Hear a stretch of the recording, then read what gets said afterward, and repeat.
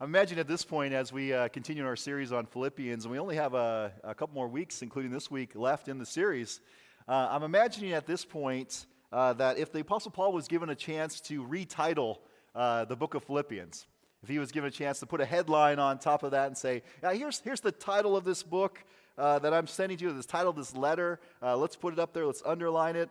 I imagine he might draw on the title of this sermon as the title of Philippians. Getting Our Mind Right is what he might call this book. And certainly we'll see that in this morning's text. We've already heard that in the words here, but we'll hear it even more as we ponder these words together. And of course, in our day, we could probably use getting our minds right. If you think about things we hear about in the news, we have folks who are targeting political figures and their families. And I don't just mean targeting them within some sort of, we want to argue, some sort of rhetorical type target, but literally going to the homes of people in our society and targeting them for violence. That violent words are turning into violent actions. And we see that on both sides of the divide. We've seen folks be targeted that way. Or even our celebrity culture, which some of the most well-known people in the nation, and certainly maybe even in parts around this world, who have gone to prolific amounts of wealth, have said very abusive things about entire ethnicities and groups of people. And that's just the last week in the news cycle that these things have happened, and they seem to continue to happen over and over. And I'm anticipating that the coming week is going to be a wild, wild week, knowing that our elections are coming up very soon. I think as we gather here this morning in worship, as we come into this place and we gather around God's Word, it's our desire, it's our hope, and I think you share that hope with me, and I hope you do, is that we might be people who do it right, who live rightly, who have a mind that's in the right place. But what does that look like? I mentioned earlier that today's celebration of Reformation Sunday with the insert is looking at the 40th anniversary of the Belhar Confession. And if you're unfamiliar with this confession, it's an outline of the teaching of Scripture like any confession would be. It reflects a particular time and place in history, but like the confessions, as we've gathered them together for our own instruction and for our own understanding, they still serve to guide us in our own contemporary context today. They help us unpack the themes of Scripture, the doctrines of the church. Well, in section 2 of Belhar, we read about the church. And when we read about it, we hear about who's in its membership, how that membership relates to one another, and how the church itself relates to the world. And there, the Belhar Confession confesses this. It says, "We believe that this unity of the people of God must be manifested and be active in a variety of ways, in that we love one another, that we experience, practice, and pursue community with one another, that we are obligated to give ourselves willingly and joyfully to be a benefit and blessing to one another, that we share one faith, have one calling, are of one soul, and of one mind." And it goes on from there. That last part sounds a bit familiar. It sounds like something that I've read before. It sounds like something that I've heard, because it sounds like it comes right out of the book of Philippians.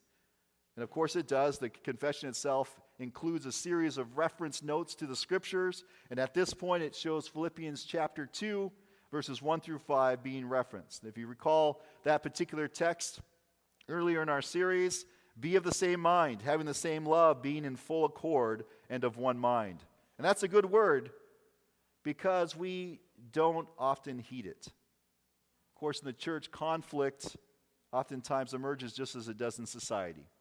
Division comes into play, and it sometimes reigns, as we also see in our culture. And when it does, conflict is no joke. Division is not something to be laughed at, or to be winked at, or smiled at, as the very conflict itself, we know, can sever personal relationships. We know that conflict fractures families. We know that it ends marriages, and it destroys communities.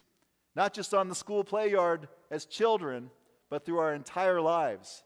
Conflict itself can destroy the fabrics of who we are and how we relate to one another. And so our text this morning begins with a conflict between two people. I love when folks say, you know what?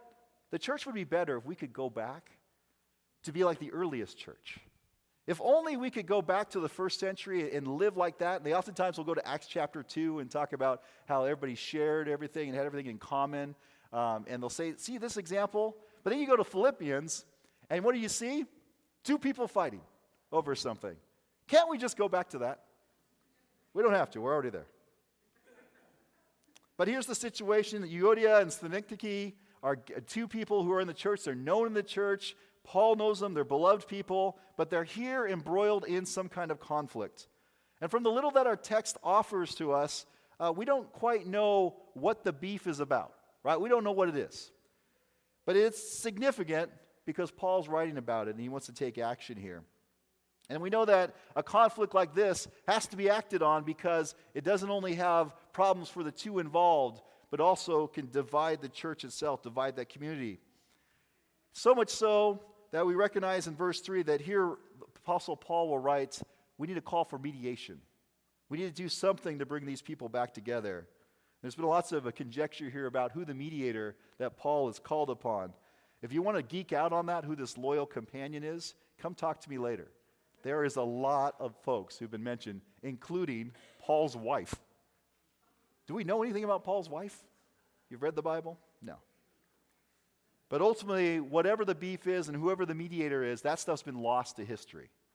But we do know is a significant issue here. But what hasn't been lost here is Paul's response. Remember, the book of Philippians is this book where it's modeling for us and saying to have the mind of Christ and to take on the very actions or the way of doing life that Jesus took on, that Jesus adopted, this humility in community as we exist with one another. And here Paul is stepping forward and stepping into a conflict with two people that he loves and cares for.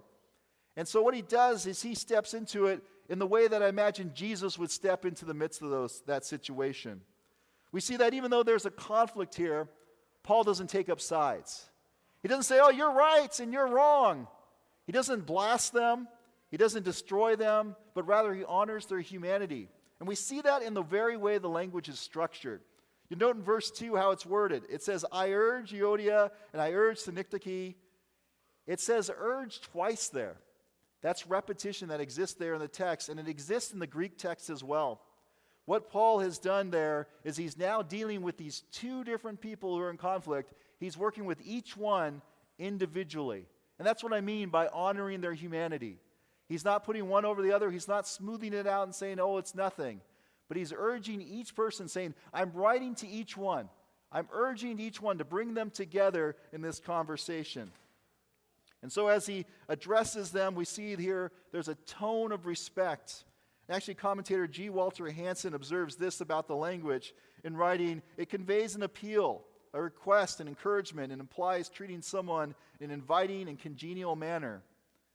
This is approaching the matter with a relationship in mind. Not just one that existed before the conflict, but also one that anticipates having a relationship in the conflict and after the conflict as well. That's a different way of approaching the situation. That's a godly way of approaching it. But Paul is looking at and recognizing that there's great value in these people. This friendship is real. And so he directly addresses the issue. He does it with great respect and love for the other. We don't always get this one right, though. I don't get this one right. I've oftentimes in life not led this way with the relationship, the future relationship in mind. I've fallen in that trap where it's, yes, we've had a relationship and conflict existed, and then I stopped looking to the future. And my present actions reflected that. And I wonder how many people here this morning have done the same. It's not a natural thing for us. But Paul's calling us to something different. Philippians calls us to a different kind of life, a life that takes on the mind of Christ. I think it's worth pausing here in knowing that the elections that are coming up, it's good to keep in mind the mind of Christ and how we address relationships. We know in our world that social media and not social media by itself, but the way that we use social media sometimes can lend itself to this type of conflicts, particularly around elections. God have mercy on us in the coming weeks. Of course, the writer's aim here in all of this, particularly with these two gospel partners, is to be in the same mind as the Lord. We see that in the second part of verse 2. This same mind has come up in Philippians before, and a concise definition or a picture of what that might entail is this, we hear in chapter 2, verse 2. Of the same mind, having the same love, being in full accord, and of one mind. This is a community of persons pursuing and pulling toward one goal, the same goal. And together, that's being shaped, or at least it's shaping our expressed and shared values. It's of the same opinion, of thinking the same thing about a particular target. Now, we're not talking about robots here, all right? That would be silly. We're not talking about clones here either. That's not the picture here. But rather, what we have here is a community of people who together live and share a mission, who share an aim, the aim of being followers of Jesus Christ. We come with all kinds of different expressions as we come into this room, as we come into this place. But we all come with the same goal, to follow Jesus Christ. For some of us, that journey looks different than others, and that's okay. That's okay. We learn from each other. We grow from each other. And the way you do it might help me do it better. And we walk with that humility. So if conflict is out, if we're not to live in conflict like these two, how then should we live? What should our lives look like? Well, I think I might have shared this story before, but a bunch of years ago I worked for a camp. If you haven't noticed, I have a lot of stories from the time I worked in camps. It was a very eventful time in my life. The first camp I worked at, I was a camp counselor, and we got through most of the summer, and they ended up letting the maintenance guy go. They fired him. I don't even remember what the reason was they fired him, but it was a difficult time for the staff there at the camp, and it was an even more difficult time because they needed a maintenance guy to step up and help with some of the landscaping. And so we're getting ready to head into another week of family camp, and I volunteered. It was a week before high school camp. I said, you know what? I'm not really serving as a counselor right now during family camp. I'm just doing odds and ends. I'd be happy to serve in the maintenance area, the landscaping. Put me to work. They said, great, we'll have you do that for a week. And so I volunteered, and I was at work on Monday morning doing that work. Well, little did I know that week the fire inspector was going to come. And the camp was woefully underprepared for that visit. In fact, there was a lot of missing or non-working smoke detectors across this long piece of property. So it was my job. I had a supervisor who set me out and said, Jimmy, I want you to go and I want you to replace and test all the smoke detectors across this camp. Now, this is multiple lodges across this place. And so I spent the better part of 2 days going from door to door, checking smoke detectors. When I came to one of the lodges, I realized the smoke detector was one I could not reach by even staying on the highest bunk. It was way, way up high, and so I requested that there would be a ladder that I could use so I could reach the smoke detector. Now, strangely, I should add here, my supervisor guarded the equipment that I might have needed in all its forms. You need a shovel, you have to go through a process. Fill out some paperwork. You need this, another process. So when I contacted him, who I rarely saw during the entire week I was there, I wasn't surprised by the response I got. It took a couple hours. He finally showed up. He walked into the room. He looked at me. He looked at the smoke detector. And he says to me, the first rule in any project is accessibility. And then he left. Not helpful. Not helpful at all. God doesn't operate that way. That's not how God operates. God operates in something completely different. Instead of inactivity in Jesus Christ, God has taken decisive action on our behalf, our rescue. That we've been reconciled to God, and that by the power of the Holy Spirit, a way has been made for us to be reconciled to one another. So we might choose to live in conflict. We might choose to draw up sides. We might choose to put on blue wool uniforms and the other side put on gray wool uniforms and fight it out. We certainly could choose those things, but that's not what God has chosen for us. And that's not why we've been chosen by God. And so consistent with this love that God has shown to us and this faithfulness, the charge throughout Philippians, throughout this entire book, has been to live as persons in real community, who reflect, as we hear in chapter 3, what it means to be a citizen of heaven. And in chapter 2, to be people who have the mind of Christ. And that together here in chapter 4, we might be of the same mind. What that looks like is outlined in a series of quick burst imperatives that show up beginning in verse 4 and go through the rest of our reading this morning. And they represent themes that we've heard throughout Philippians. We can call these the greatest hits, Paul's greatest hits in Philippians. The first one, rejoice in the Lord always. That's in verse 4. We see that theme throughout the Psalms. Communities that are rejoicing in the Lord and what God has accomplished, what God is up to, the great creator, the great rescuer, the one who brings people out of exile, the one who brings exodus, that they celebrate and rejoice in all seasons. And Paul here draws on that same place. And we have to remember that Paul's writing to an audience that clearly is frightened. We know that much in chapter 1, verse 28. They're frightened because they're facing opposition. And that opposition is coming from what is described in chapter 2 as a crooked and perverse generation. And the writer, Paul himself, is facing that same opposition. As he writes here from prison, he's in that same struggle as he notes in verse 30 of chapter 1. So this isn't a greeting card.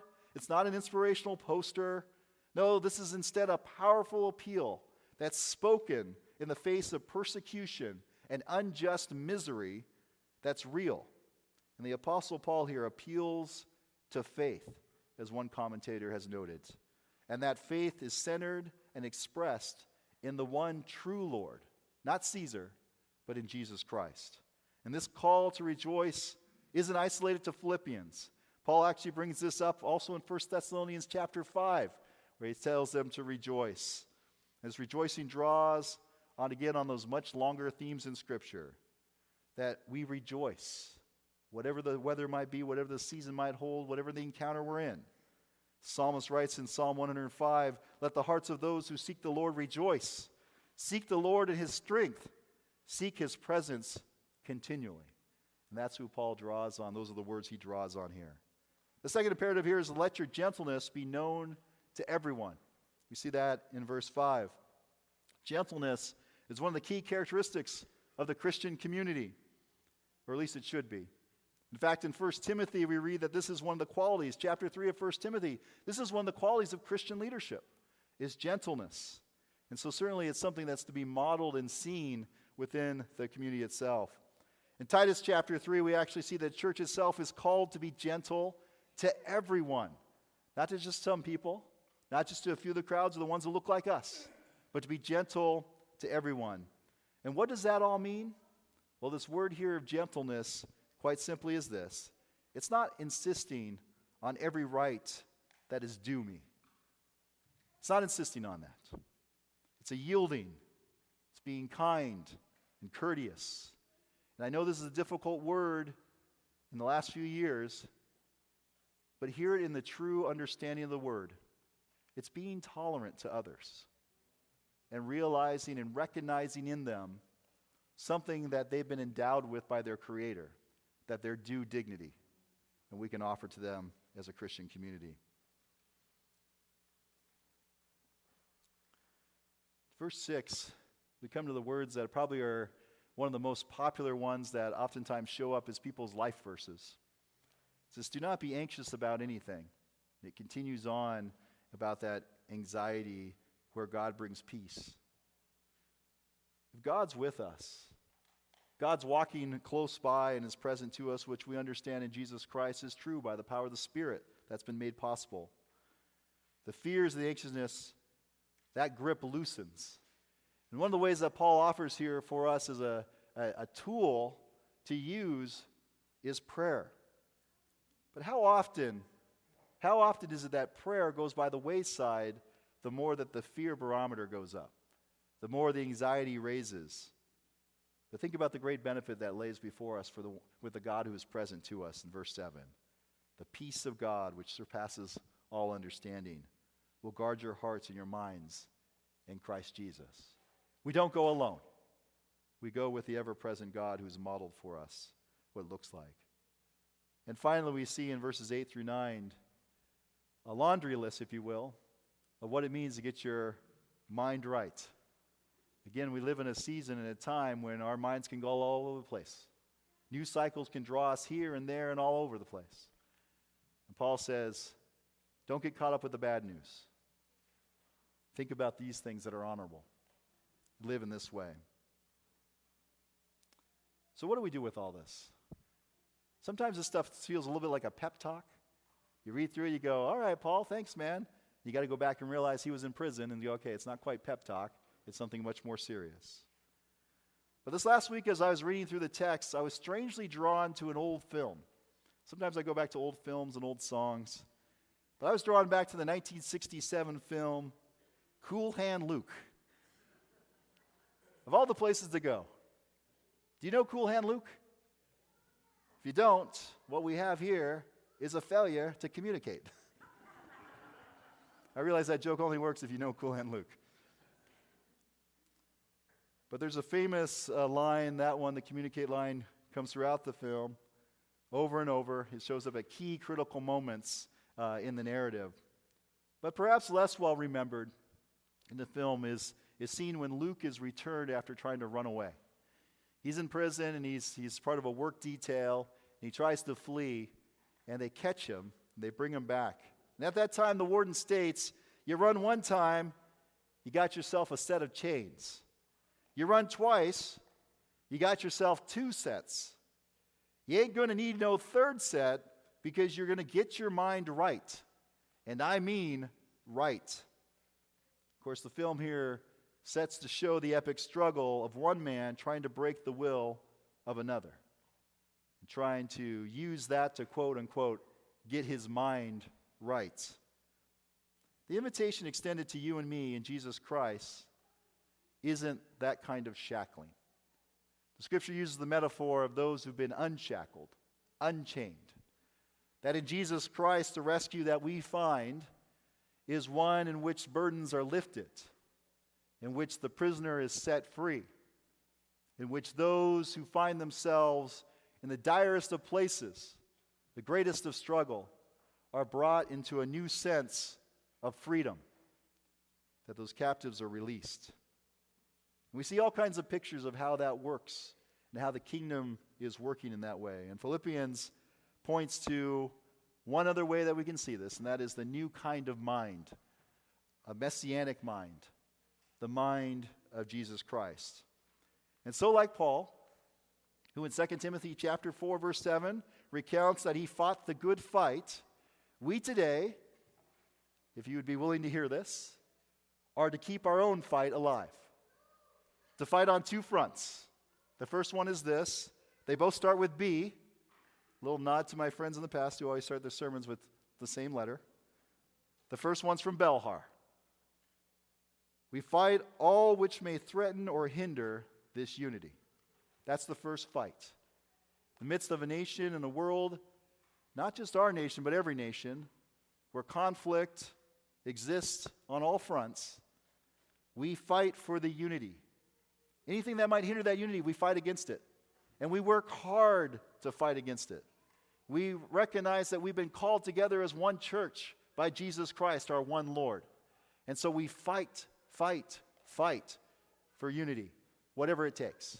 So that's the first B. The second B, I apologize in advance for the second B. Beastie Boys. We have to fight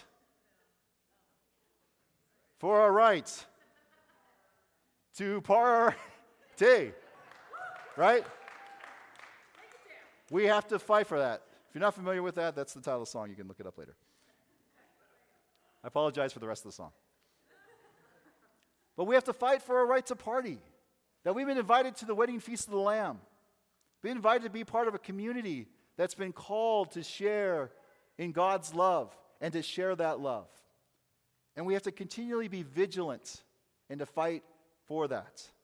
Not with fist, but with faith. We're called to persevere. We're called to live with that mind, that humility that Jesus Christ showed. To have our eyes fixed towards the cross and to that author and perfecter of faith. To not to grow slack, but to continue to work day in and day out. Not that we're earning it, but that we're pursuing it. Paul's used that imagery before of running a race. And so we run harder and harder and we strain forward, knowing that what is to be achieved and what is waiting for us past that finish line is worth it. And maybe party is too soft of a word for what's coming and what we have now in Jesus Christ. But we have to fight for our right to party. Prayer makes us strong here. It strengthens us. But we're strengthened not because of the prayer itself, but because of the one to whom we pray. Knowing that God is near, that Jesus Christ is coming. And in that, we're granted peace for today, peace for the journey ahead, and peace for all time. May it be so in our generation for each one of us today and forever.